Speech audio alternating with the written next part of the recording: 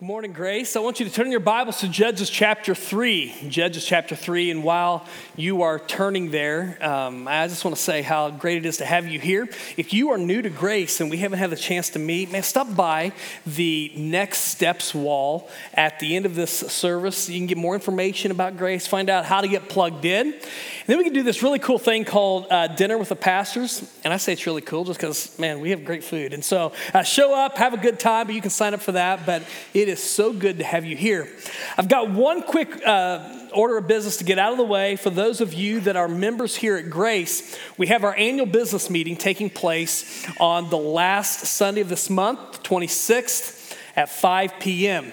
Now, even if you're not a member, you can still show up because you'll probably be interested. We're going to be discussing a lot, future plans for development, buying property, buying land and building, all of that. That's going to be a big part of the conversation at our annual business meeting. But if you go ahead and put that on your calendars, that would be great. But some of you know this, Valentine's Day, it's coming up, and I honestly forgot about it till this morning, and I went to my box, I was just checking to see if somebody threw something in there, and I saw this stuck inside Pastor Matt's box, and my box were boxes of chocolates. Somebody said, "I love you" to their pastors, and that means a lot to us. In fact, I looked at the box that Pastor Matt had and had a cute little dog on front of it. Mine, on the other hand, has a cat that looks like it's getting ready to kill somebody. It's like the spawn of Satan right here. And so I'm just saying, man, like, I don't think people really love me as much as they love Matt. I'm just saying that. But guys, get something for your girlfriend, your wife, wives, girlfriends, do the same thing. Actually, you can probably get by scot-free. They're probably going to forget all about it, so you're safe. But man, I want us to keep on going through the book of Judges. And today, I'm going to tell you just right up front, we're going to tell a story. We're going to look at a story that I will tell you, as we're going through this, you are allowed to laugh. It was written to be comedy. We are actually reading, there is some comedy gold in the Word of God, and we're getting ready to read about it right here in Judges chapter 3. Now, here's what you got to know. In Judges, there's this crazy cycle that repeats itself time and time again, and it's this. Israel will sin. They'll do something. They turn away from following God, worship idols, and that sort of thing. God will raise up a king to teach them a lesson. And they'll be under the subjection of this Canaanite king, or whatever the case happens to be, and it'll say, for X amount of years, they serve this king. Then there'll be this other part. It happens time and time again, like 6 or 8 times through Judges. Then it'll say the people cried out to God, and God raised up for them a judge or deliverer or savior. That's where we get the name of the book, Judges. It's not like judge in a judicial sense, where they were given to, right or wrong, because sometimes the judges were just as jacked up as the people were, but they were raised up to be a deliverer or a savior, a small s savior, if you will. And so then they're given a savior, and then it'll say the land had peace, Israel had peace for X amount of years, and then it just repeats itself. Like, it is the story of Judges. And that's what I say, man, I think it's so relevant to where we are here today. It's so relevant to where we are today. As we jump in here, we're going to look at this. We're going to look at this account of a guy by the name of Ehud that God raised up as a deliverer. But I don't want you to miss some of the craziness. Now it's interesting because in this period of time, if any of you guys are into archaeology or anything, there's an archaeological period that this would be this time in history called the Iron Age. If you've ever studied archaeology, the Hittites and that sort of thing are from this period. They were the big world superpower back then. And in the Iron Age 1 specifically, there is no archaeological evidence that would substantiate the claim that the Israelites ever existed. You know why? They'd assimilated so much into their culture, there was no difference between the Israelites and the Canaanites. You can't tell the difference. It's very fascinating. Now, by the time David comes along, there's archaeological evidence to support that. This time of Judges, There's not, they were worshiping the same gods. Like, they were just as wicked as their neighbors were. So what we see here is we pick up our reading in chapter 3. And by the way, if you were here with us last week, I told you, man, it was God gave them three simple things to do. Number one, or to do and not to do. Number one, drive out the inhabitants of Canaan. Drive them out completely. Number two, don't make any accommodation for them. Number three, do not worship their gods. Israel disregards every single thing that he asked of them. And so by the time we get here to chapter 3, verse 12, and by the way, I'm not highlighting every single one of the judges, or we'll be here 3 years from now. We're taking a 30,000-foot view, coming down for a little from sections. I'm going to look at Ehud today. What we see in verse 12 is that the people of Israel again did what was evil in the sight of the Lord. And the Lord strengthened Eglon, the king of Moab, against Israel, because they had done what was evil in the sight of the Lord. He gathered to himself the Ammonites and the Amalekites and went and defeated Israel. Now, real quick, what that means is, like, you hear all those Amalekites, Ammonites, Moabites, ites, and you don't even know what they're talking about. This is actually cousins of Israel. The Moabites and the Ammonites came directly from Lot, who was the nephew of Abraham. Lot had, it's just a jacked up story. You got to look, I'm not going to preach it. You preach on it. You look it up, it's in Genesis. Lot had kids with his daughters after a weird thing. It's just a whole weird thing. The kids' names were Moab and Ben-Ami. That's where the Moabites and Ammonites came from. The Amalekites came from Esau. Esau was the brother of Jacob, the guy whose name was changed to Israel. So we're getting this. This is a family thing. It shows that families matter. And so anyway, there's this war that breaks out. The Ammonites, Amalekites, Moabites are against them, and they took possession of the city of palms. Now, when you read City of Palms, it doesn't mean anything to you. That's referring to Jericho. They took possession of Jericho. Interesting. This was the site of Israel's first victory in Canaan, and now it's ground zero, command center for the opposing forces. In verse 14 we read, and the people of Israel served Eglon, the king of Moab, 18 years. This was 18 years in which they were under his rule. They had to take tribute to him at least once a year at harvest time, probably other times a year as well, but 18 years where they were under the rule of the people that they had been asked to drive out and didn't. Here's what we read next in verse 15. Then the people of Israel cried out to the Lord, and the Lord raised up for them a deliverer, Ehud, the son of Gera, the Benjaminite, a left-handed man. And the people of Israel sent tribute by him to Eglon, the king of Moab. Let me pause real quick. How many left-handed people do we have? If you're left-handed, let me see your hand. Left-handed. All right. Lefties, come on.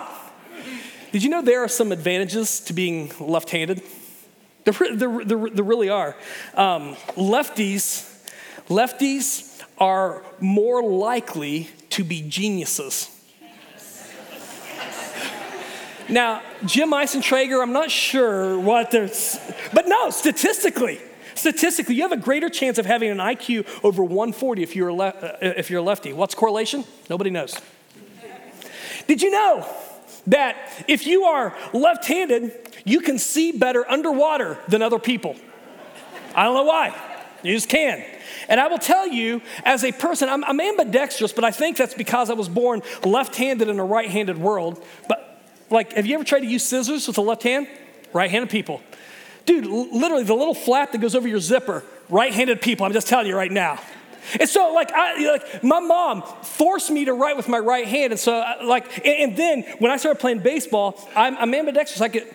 I can throw with my left and my right. The only reason I throw with my right is because the only baseball glove I could find is for a right-handed player. And so I just learned to throw with my right hand. But I shoot a basketball left-handed, throw a football left-handed. So when I was playing basketball, I found out in high school, you use it to your advantage. It takes them at least a quarter to figure out that you're left-handed. You can score some points in the first quarter to get some things done. There are some advantages. Now, historically, left-handedness has been viewed as a sign of weakness. In fact, even the words that we get for left-handed speak to this. For instance, the Latin word that from which we get left-handed is the Latin word sinister. That's nice. The French word that's translated left-handed also means clumsy. Even the English word that we get that we get left-handed comes from an Old English term that means weak.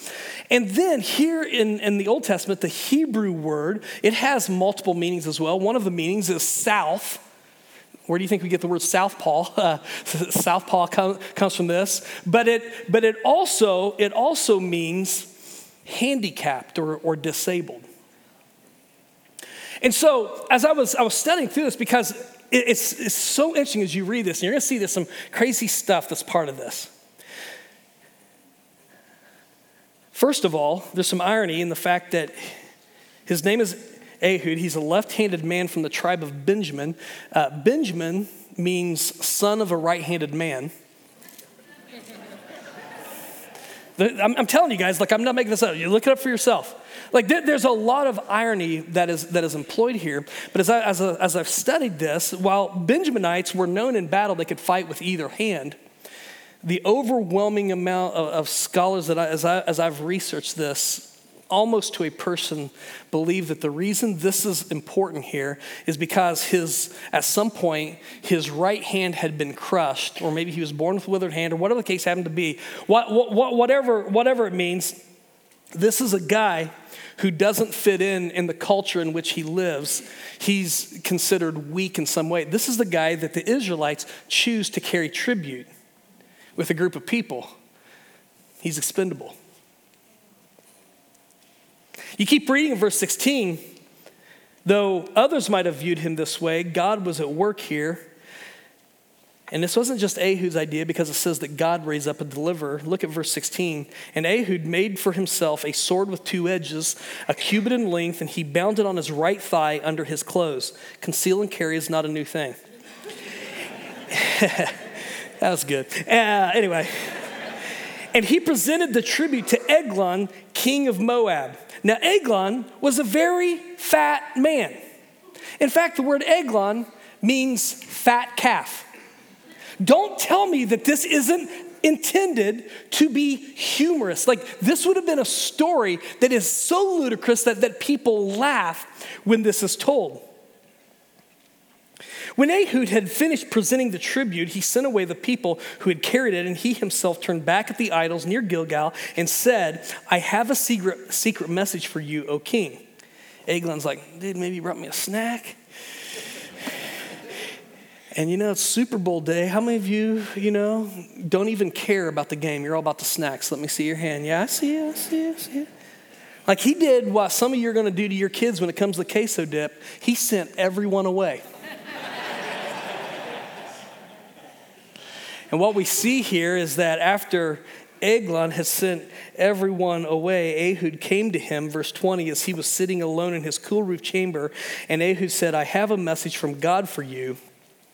And he, Eglon, arose from his seat, and Ehud reached with his left hand, took the sword from his right thigh, and thrust it into his belly.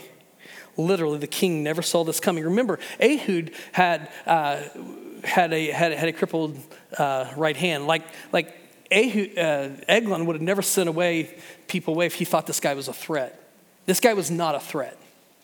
And yet, Ehud does this. It says in verse 22, and for some reason I think of Jabba the Hutt here. And the hilt also went in after the blade, and the fat closed over the blade, for he did not pull the sword out of his belly, and the dung came out. I bet you guys haven't read Judges for a while. This is here, man. Then Ehud went out into the porch and closed the doors of the roof chamber behind him and locked them. And when he had gone, the servants came, and when they saw that the doors of the roof chamber were locked, they thought, surely he is relieving himself in the closet of the cool chamber. Dude, why would they think that? Well, I'm not trying to be gross, because it smelled like, well, anyway, you get what's going on. It's okay to acknowledge this. It's in the Bible. Verse 25, they waited till they were embarrassed. But when he still did not open the door of the roof chamber, they took the key and opened them, and there lay their Lord dead on the floor. And if you read the rest of the chapter, by the time that they figure out what had happened, Ehud had escaped. He'd assembled all the people of all the tribes of Israel together. They went against the Moabites and the Amalekites and whoever defeated them. And here's what we read in verse 29. They killed at that time about 10,000 of the Moabites, all strong, able-bodied men. Not a man escaped. And so Moab was subdued that day under the hand of Israel, and the land had rest for 80 years. Yeah, when we were doing sermon prep, Ro Dudley told me that I need to title this message "When Lefty Killed Hefty," and I'm like, I don't think that's gonna work. But there is a lot of humor and sarcasm in the story. But man, I don't want you to miss this. Eglon was not just some bumbling ruler. I mean, he was strategic. He had a plan. And then he held power for 18 years. But at the end of this, he was no match for the God who actually had raised him up. You know, it's interesting because presidents and kings and queens and prime ministers and whoever else, a lot of times they're very impressed with their own importance, not remembering the fact that we serve a God who he might strengthen you, but he can also take that strength away. And there are three things that I want us to look at as we go through this. And so, you know, as I'm preaching through the book of Judges, it's unique because we are looking at history here. But history informs theology, right belief about God. We want to make sure that we understand God well. And there are a few things that help us understand God and his ways. The first thing that we see here that I want you to write down that I think even applies to us today is this: God's salvation has always been linked to weakness, to human weakness. God's salvation has always been linked to human weakness. And there are two ways that I want to hit this quickly. The first is this: God's saviors have many times been instruments of weakness. And so it's interesting when you go through the book of Judges. It's just very interesting. This actually kind of a regression that you see first of all in character. The first guy that's mentioned, the first judge we have mentioned at the beginning of chapter 3, his name's Othniel. He's like the only judge that there's nothing negative talked about when it comes to his rule and his reign and all that. Then from Othniel forward, it's like, you know, positive and some negative, but then the further you go, you get to the end, it's almost all negative, maybe a little positive. And so there are character issues with these judges, but then it's also unique. God is teaching Israel a lesson too. Because the first guy here, Ehud, you know, first of all, he kills the king, but then all of the tribes of Israel come together to fight, and they win this victory in the name of the Lord. But you get to the next judge, and we'll be looking at this, I think, next week. It's Deborah, and she was with another guy, kind of a co-leader with a kind of a weak guy, a cowardly guy by the name of Barak. And when you study this, like the fact that Deborah was raised, and it actually messed with a lot of the Israelite stereotypes of women and their ideas of strength. And yet what God did through them, you couldn't deny it. But when they brought the army together to defeat the enemy, it was only 2 tribes of Israel. Well, by the time you get to Gideon is kind of a timid guy who eventually trusts God. It takes him a while to get there, but he eventually trusts God and trusts God enough to go to battle against the mighty Midianites with only 300 men. And God wins this tremendous, tremendous victory. By the time you get to a guy by the name of Samson, who is known for his great strength, it's interesting. It wasn't that the Israelites followed him into battle. In fact, what we'll see through Samson's story, the Israelites actually came to kind of capture him, to give him to the Philistines, to the enemy. And he ends up against the Philistines, taking out a big part of their army with a jawbone of a donkey. But again, it's one guy. Here's what God's doing, though. He's just increasingly making sure the Israelites understand, listen, I don't need all of your might and your strength. I can win with one guy and the jawbone of a donkey. Like, that's what it takes. I just need you. Trust me. But it's very interesting that when we see this, that these saviors are moving from strengths to weakness. And I think what this reveals is that most of the judges, God has to raise them up because the people themselves don't necessarily see them as a person that they're going to follow. A lot of times when God is working and God is stirring, God's work goes unnoticed because it doesn't look like what we think it should look like. It just doesn't look, let's just talk about the big S Savior, Jesus. When Jesus showed up on the scene, here's how the prophet Isaiah foretold what it was going to look like. He talks about him in Isaiah 53. And in verse 2, it says that he had no form or majesty that we should look at him, no beauty that we should desire him. He was despised and rejected by men, a man of sorrows and acquainted with grief, and as one from whom men hide their faces. He was despised, and we esteemed him not. When you look at the Gospels, Matthew, Mark, Luke, and John, you look at Jesus' ministry, like the Roman emperors, they didn't even know this guy existed. Herod, who was a regional ruler, he knew that he existed, but only because he'd heard about miracles and he thought John Baptist came back from the dead. He's like, hey, I want to see this guy, amuse me. He had no idea of who Jesus really was. Jesus didn't look like Jim Caviezel from Passion of the Christ. I'm just telling you. No, he was a man of sorrow, well acquainted with grief. When he came to his own, the Apostle John writes in John 1:11, his own didn't even receive him. Why? Because he didn't look like a Savior. That's why Paul wrote that Jesus was a stumbling block to both the Jews and the Greeks. Why? Because he didn't fit the profile. They were looking for God to do something else. They wanted the big, the powerful, the mighty. They want Dwayne Johnson. That's who we're looking for. Not the way it works. And guys, I think that today, a lot of times we are still enamored with power, with strength of this world. Do not be fooled. Jesus is still King of Kings, Lord of Lords, President of Presidents, Judge of Judges, Prime Minister of Prime Ministers. He's still the answer. He is the Savior of all saviors. There's a well-known skeptic. It's funny because like on the New York Times bestseller list, they call him a religious writer. He writes about religion, but he is anything but a believer. His name's Bart Ehrman. And somebody asked Bart, they said, do you believe that Jesus was who he said he was? And he said, no. And they said, what would he have to do for you to believe that? And he's like, he would have to end all suffering. And I'll never have the chance probably to have a conversation with Bart, but I think there's a good follow-up question to ask. What if Jesus had a different way of defeating evil?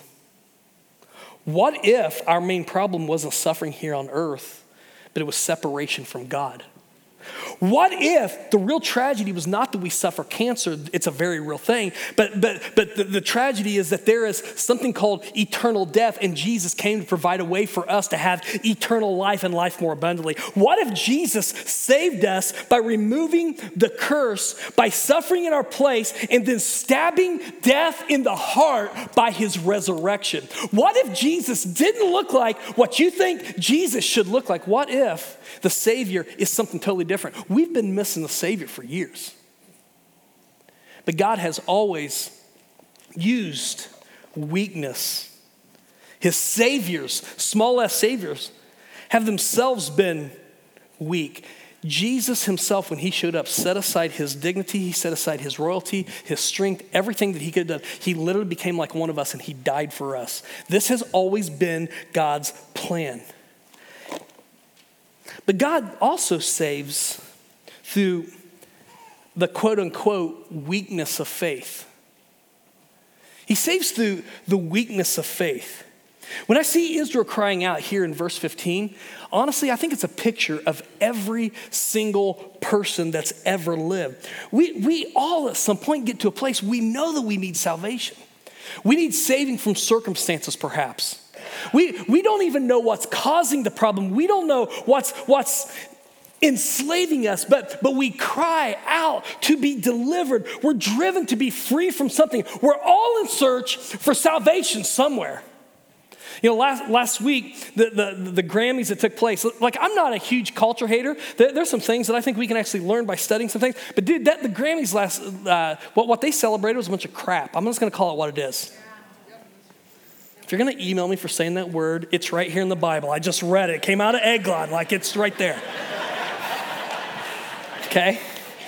Hold your emails. Because that's exactly what it was.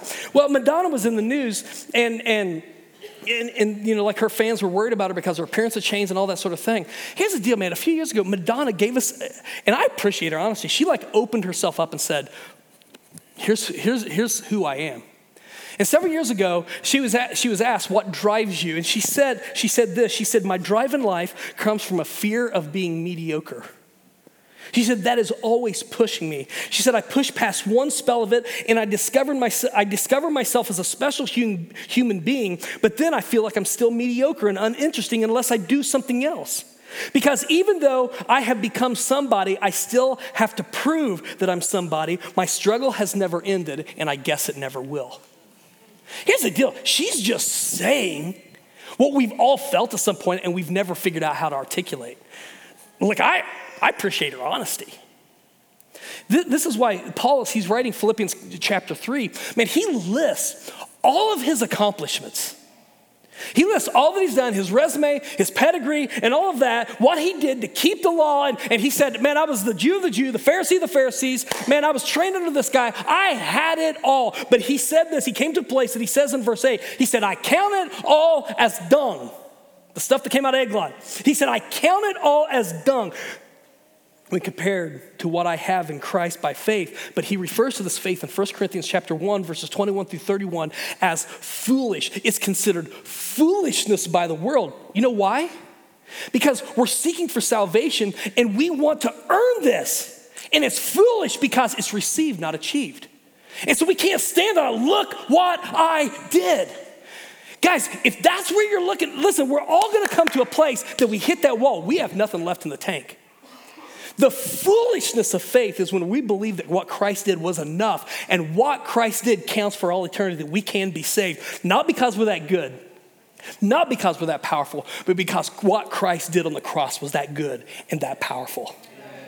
You see, God has always included in his plan for salvation, he has tied it in some way to this weakness, the foolishness, or the weakness of faith in Christ is our strength. Man, I got to keep moving. The second thing I want us to understand is this. God finds humor in human opposition to him. God finds humor in human opposition to him. Again, this story is told as a joke. It's intended to be hilarious. They would have laughed when this is told. It is meant to be interpreted that way. And the reason why this is so ludicrous is just everything about it. It just speaks to the ludicrousness of this guy thinking that he's large and in charge. Charles Spurgeon one time said in one of his messages like this. He said, us trying to oppose God is like a gnat on a railroad track trying to stop a locomotive. He said, it can't be done. Don't even try. And what we know is that God can't and won't be stopped. Those who stand against God, they have a day when they look like they're in charge. They have a day when it looks like they have influence.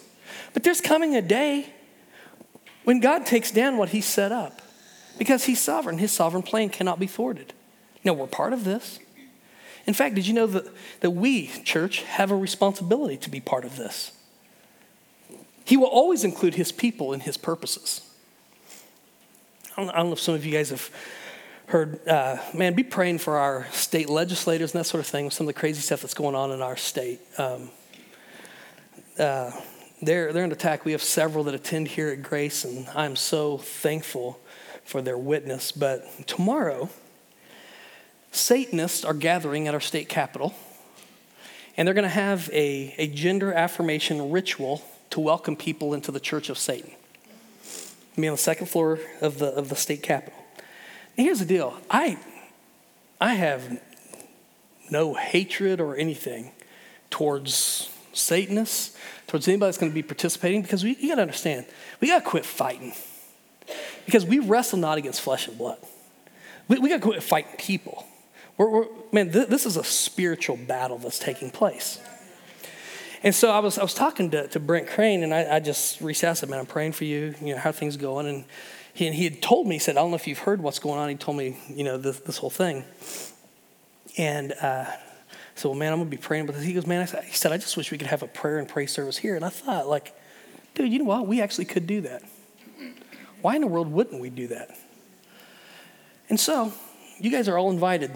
3 p.m., I've reserved the steps of the state capitol tomorrow at 3 p.m. to 4 p.m. And we're going to sing and we're going to pray.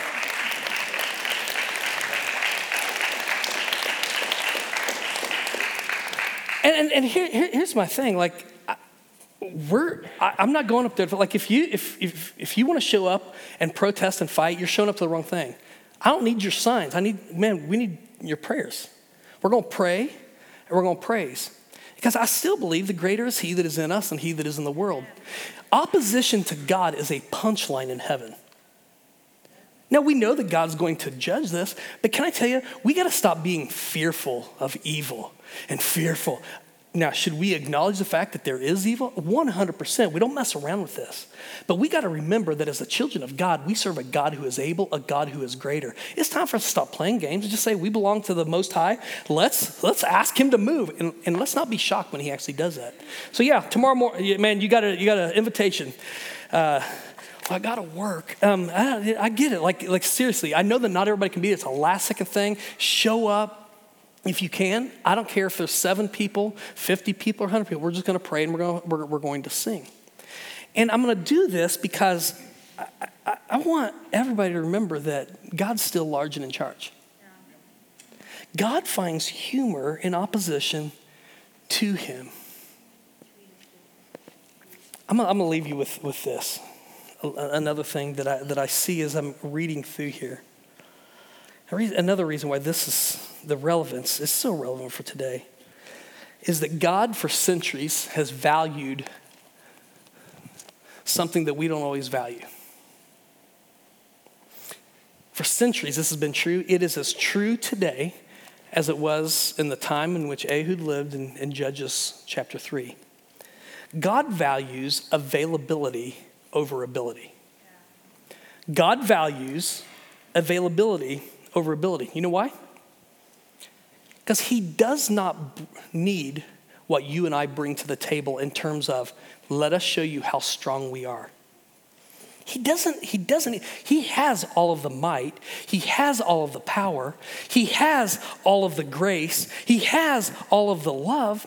What he needs is just your willingness to be on his team, to say yes. And I think a lot of times we value the strong or the articulate, the rich, the powerful. God doesn't need Jeff Bezos' wealth. Now, I'd like to have a little bit of a swing, buy the land, and build this building, but God doesn't. God doesn't need Elon Musk's brain. He doesn't need Jordan Peterson's communication skills. He just needs your availability. I look at Ehud. Ehud was an unlikely hero. But dude, what I love about this guy is that he didn't let his past or his handicap or what other people thought of him get in the way. What I love about this dude is that he was available. Jesus can do more in a minute than you and I can do in a lifetime. Remember what he did with the little kids' bread and fish? Like, man, he took 5 pieces of bread and 2 fish and opened a all-you-can-eat buffet. Like he killed it. Like, this is what God does. He needs everyday, ordinary people who don't need to have everything figured out, to know how the story is, to have all their act together. He doesn't need that. He just needs people who are faithful enough to just say yes. Yeah. Man, I'll take advantage of the opportunity that I have with my kids and grandkids to point them to Jesus. Moms, dads, you matter. Aunts, uncles, you matter. Grandparents, you matter. Say yes. Well, I don't know if I'm making a difference. Leave it up to God. He needs people to say yes. Right here in our community. That'll stand up and man, they will love and they'll stand for truth, but they'll do it in a loving way. Man, that'll reach out, that'll make a difference. He just needs your yes.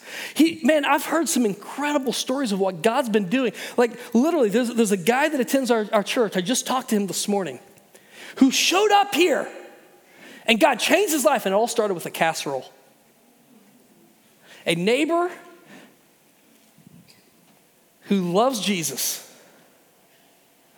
knew that he had lost his wife, and she made a casserole.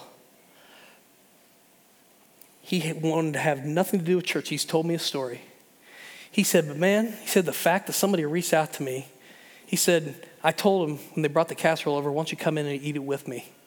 And he said, and that started a friendship. And he said, when I found out who they were, I wanted the Jesus that they served, and that's why I showed up. And God, man, the rest of the story, man, God's changed his life. Man, it's like, what? No, I gotta have this. I gotta have. No, I can't. I'm unqualified. I don't have this. What you're saying is, you're just saying, I'm not right-handed, God. He's like, I don't need your right hand of strength. I need your left hand of availability. Let me show you what I can do.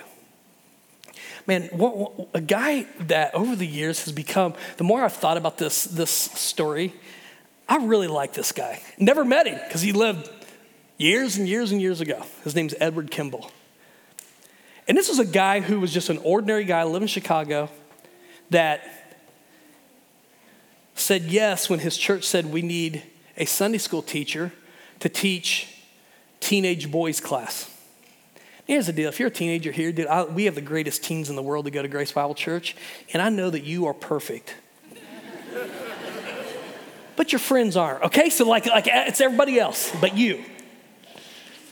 It was ages 13 to 19. This class, they cut up just like I did when I was a teenager and like you did too.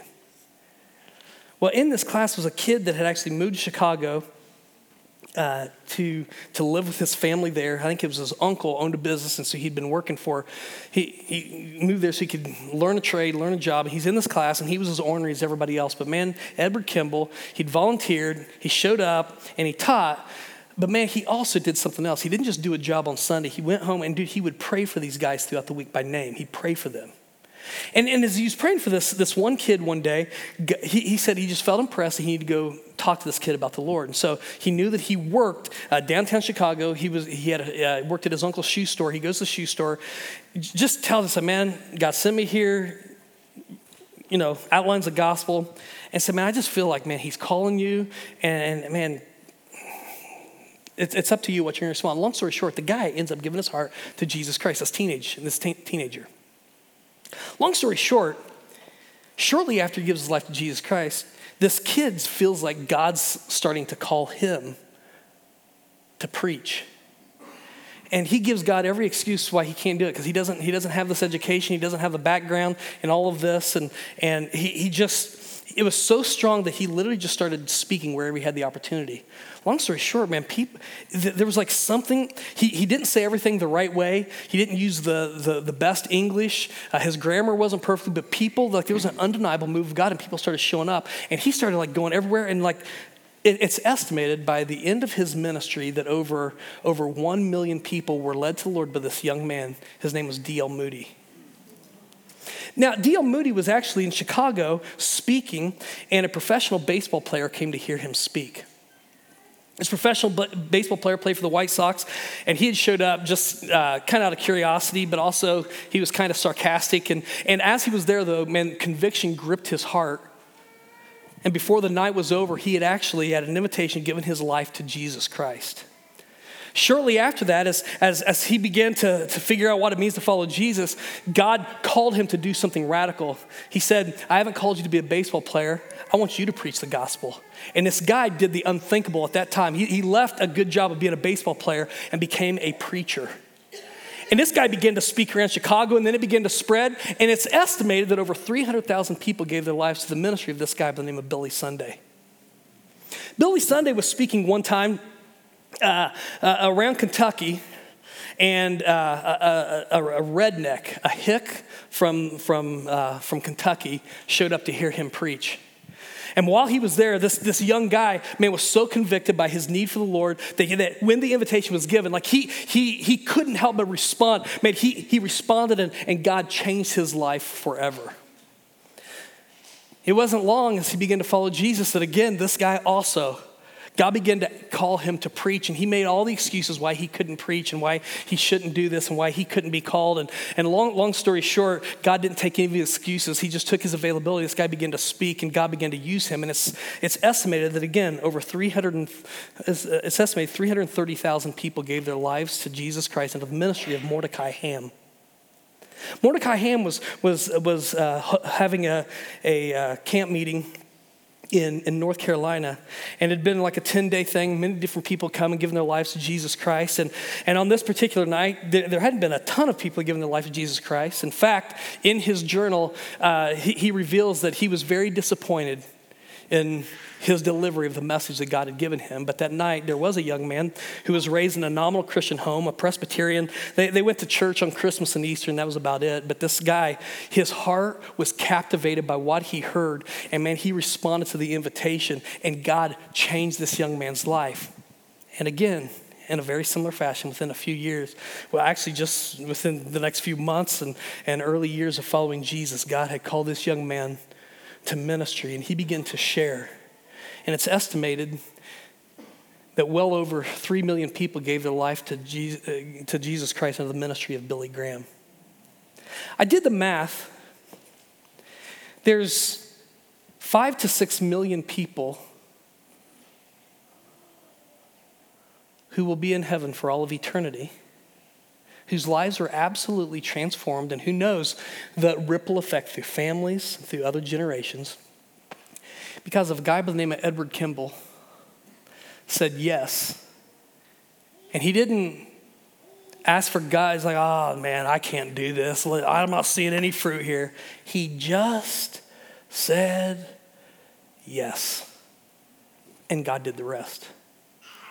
I wonder, church, what would happen if instead of putting God in a box and saying, you're going to move when it looks like this, you're only going to use people if they look like this, what would happen if we just said yes and we went out and made a difference as coaches, as mechanics, as lawyers, as wherever it is that God sends us, and we did everything in the name of God? Look, I'm going to tell you right now, we don't know what's going to happen, but all I know is that when God's people just say yes, God does what we can't do.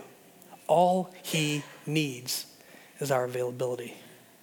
This whole account, this crazy, messed up, funny story shows us that God's salvation has always involved human weakness.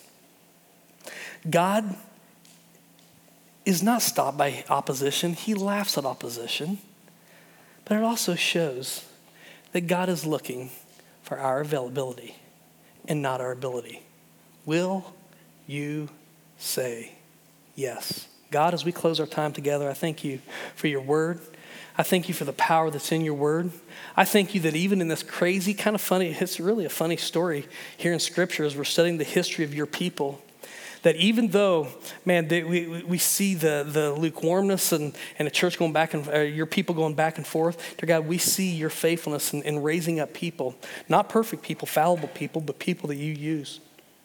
God, I have no idea what your plan is for each person here. And honestly, I think we need to stop waiting for this miraculous call to go do something. We just need to say yes to the opportunities you've given us right now. To say yes to be a good neighbor, to say yes to love our families and point them to Jesus, to say yes to be just intentional.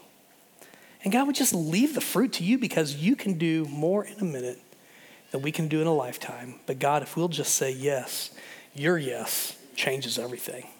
And so God, for what we're learning and for what you're going to continue to teach us in the days to come, we thank you. God, I pray for what's going to take place tomorrow. Already, I'm praying not for craziness and fighting. We don't need any more of that. But as we praise and as we pray, may your name be magnified, may you be glorified, and may you show off.